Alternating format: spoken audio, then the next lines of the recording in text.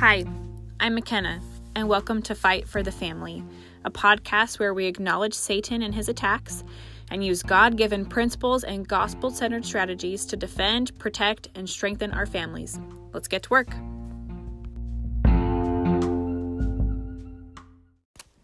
Hello, friends. Today in the ring, we are talking about summer, specifically summer schedules. And I just want to say before I forget, everything we talk about today does not just apply to summer, but also just your schedule all year round. So keep that in mind as we chat today. Also, I apologize. My voice is a little extra exciting. I caught a tiny cold and I yelled a lot over the weekend at my family's dance recital. So my voice is a little extra today. But I'm super excited to be here with you today. Some of you, your kids might already be out of school. My son had his last day of preschool today. My daughter isn't out for 2 more weeks. So whether you're kind of already in summer mode or you're getting ready for it, today I want to talk to you about our schedules. One thing that's kind of cool about summer specifically, and this happens with lots of seasons, but I feel like summer, it feels more. There's kind of this natural shift in schedules. And especially for you who have children, right? Especially if they're at home and in school, there's this really natural shift in schedules because school is out and the sun is up longer and it's warmer outside. And so even if you don't have kids, you're probably traveling more. You're probably trying to work less, and you're maybe staying up later because it's summer, right? And everybody wants to have fun in the summer and do different things and relax and make memories and have fun, right? So as I've been prepping for our schedule change for our summer, and I'm a big planner, so I already put up my calendar and wrote down our trips and have been brainstorming things that I want to make sure that we do. But I've been reflecting a lot on the concept that we all have this expectation of what summer, quote unquote, should be versus what we actually want it to look like, right? We all have this thing in our head where summer's supposed to look this way when that might not always line up with what we want for our summer. But as I've been thinking about this, it came to my attention that is one of the ways Satan can prey on us, right? He loves to hang us up on quote unquote shoulds in any area of our life, right? You should be doing this. You should be doing that. You shouldn't be doing this. That puts us in a state of comparison with our peers, right? And ultimately leads us down this path of never feeling satisfied. Never feeling enough, never feeling accomplished or worthy, right? It puts us in this terrible spin, and we basically then self-sabotage ourselves because Satan plants these seeds of doubt and inadequacy because we're not, quote unquote, doing what we should, right? And I see this in summer, and I don't think I've ever looked at it that way before. Please don't let him do this to your summer schedule or other schedules, right? Let's not let him ruin our time, our precious, precious time with shoulds. So first off, I want to talk about maybe what we feel summer, quote unquote, should be like. And for me, right, it's full of lessons and camps, which are not bad. I grew up going to swimming lessons, and I did tennis camp and volleyball camp and girls camp and whatever, right? But I feel like a lot of times we try to cram all these lessons and camps into summer, partly probably because, right, parents still have to work. And so it's like, what do I do with my kids all summer when I can't be home? And that is a total valid need, right? If you are working full time and you don't have someone watch your kids because they're not at school, you kind of have to put them in things. For me, I'm home full time with my kids, so I don't have to put them in things. But I feel like there's this social pressure of you have to put your kids or you in all of these extra things during the summer because school's out, right? Or that you feel like you have to do some workbook with your kids, right?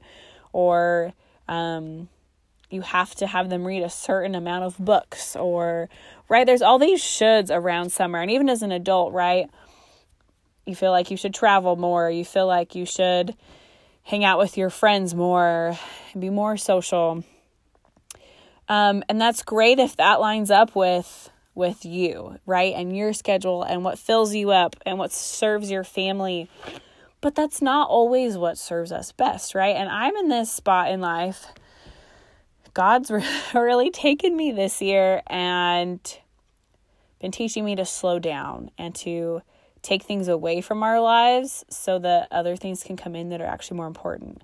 Like just spending time as a family and being still and being outside and being present with my kids more than I have been and making them the focus, right? And so filling our schedules isn't necessarily the right answer for everybody, right? And so things that your summer could be, right? You want to slow down. It's okay to slow down.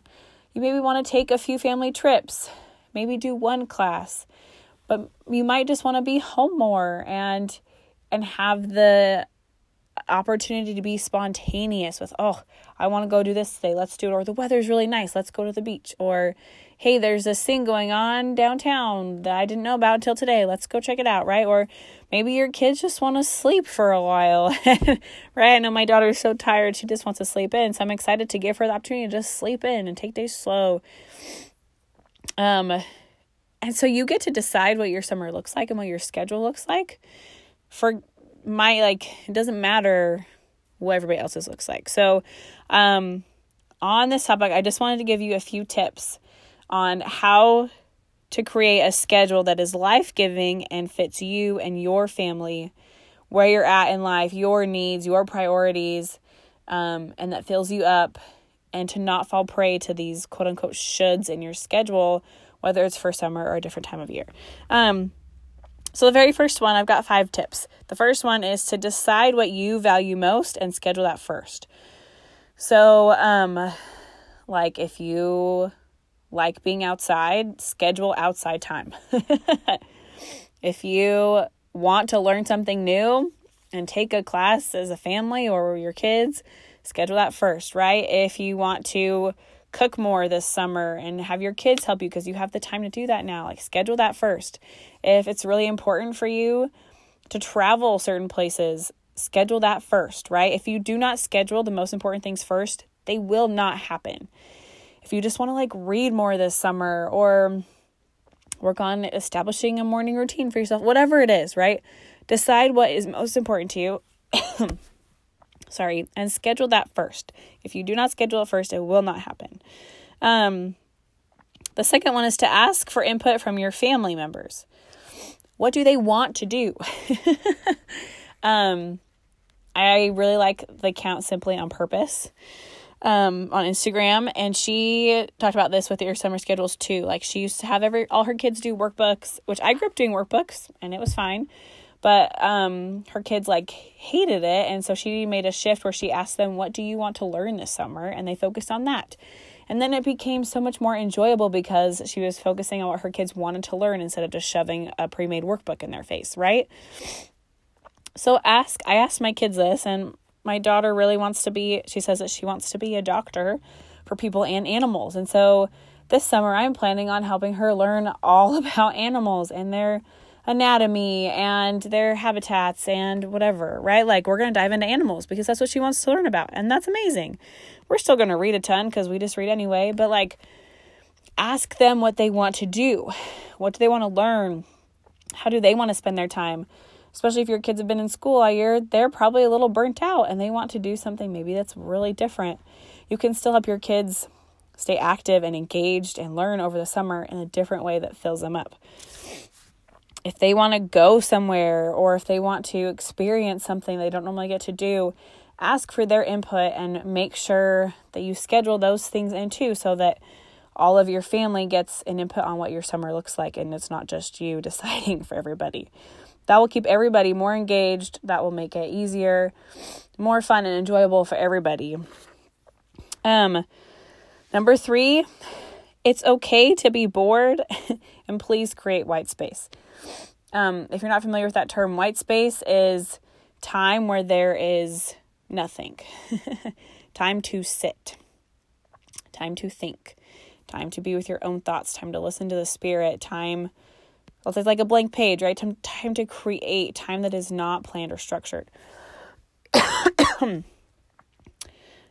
It's okay to let our kids get bored. It's okay for you to get bored. It's not always super fun, but it's actually really important, especially in our kids with their development and letting their creativity blossom, is to get bored. And this is something I've been letting my kids do more lately. Especially we've been in the car a lot on some little road trips lately, and we let them watch a movie. They bring stuff to do, but there has been a couple times like, I'm just so bored. Can we please watch another movie? And I'm like, no, it's okay to be bored for a second. Look out the window. Maybe we can play a game together. Just sit there and think and be with yourself for a second, right? And our world doesn't really give that to us, right? Being bored in white space is something that we very intentionally have to add to our lives because our world is so loud and busy and there's always something, right?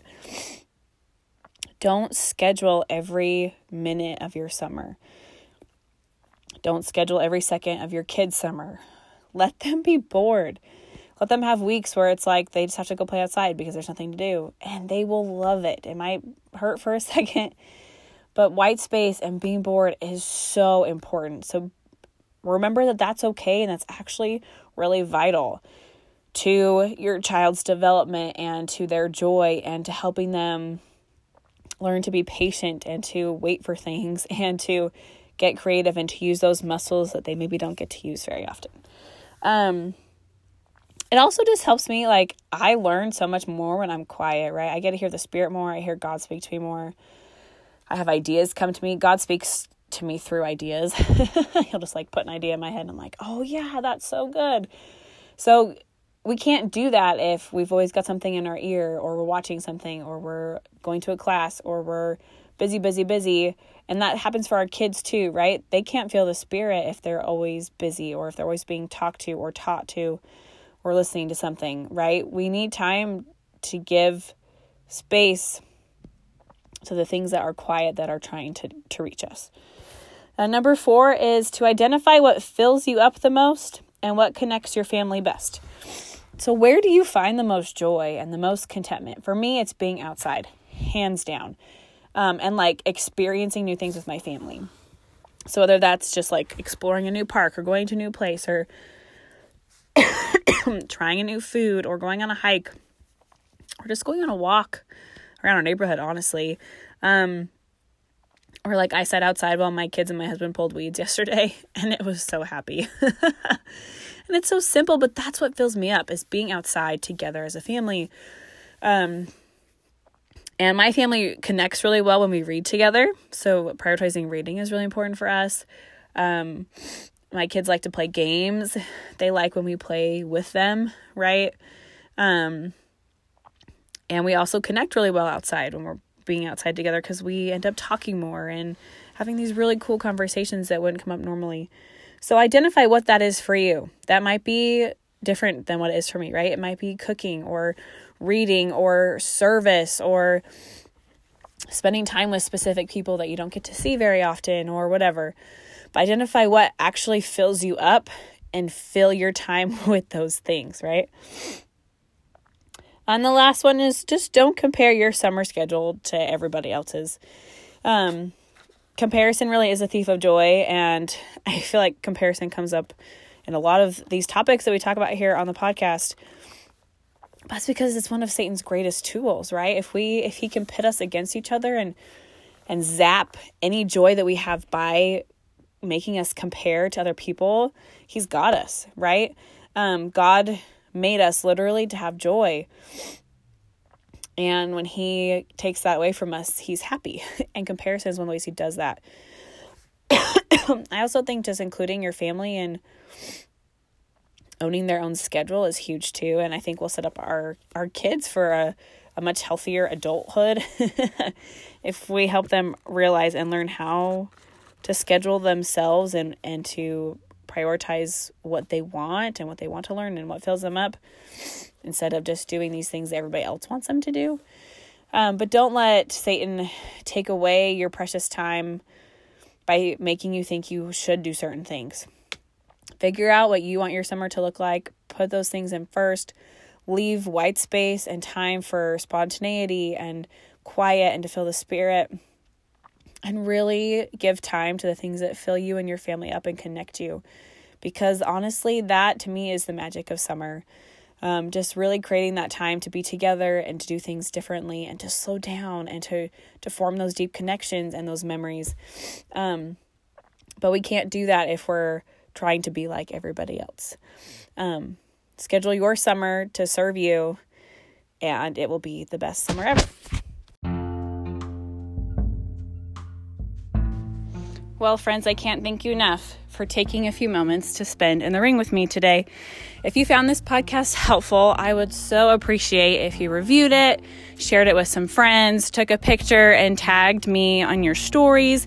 I really believe that every family is worth fighting for, and so if you would help me spread the word, that would be so appreciated. Hope you have a wonderful day. See you next week, and remember that your family is worth fighting for.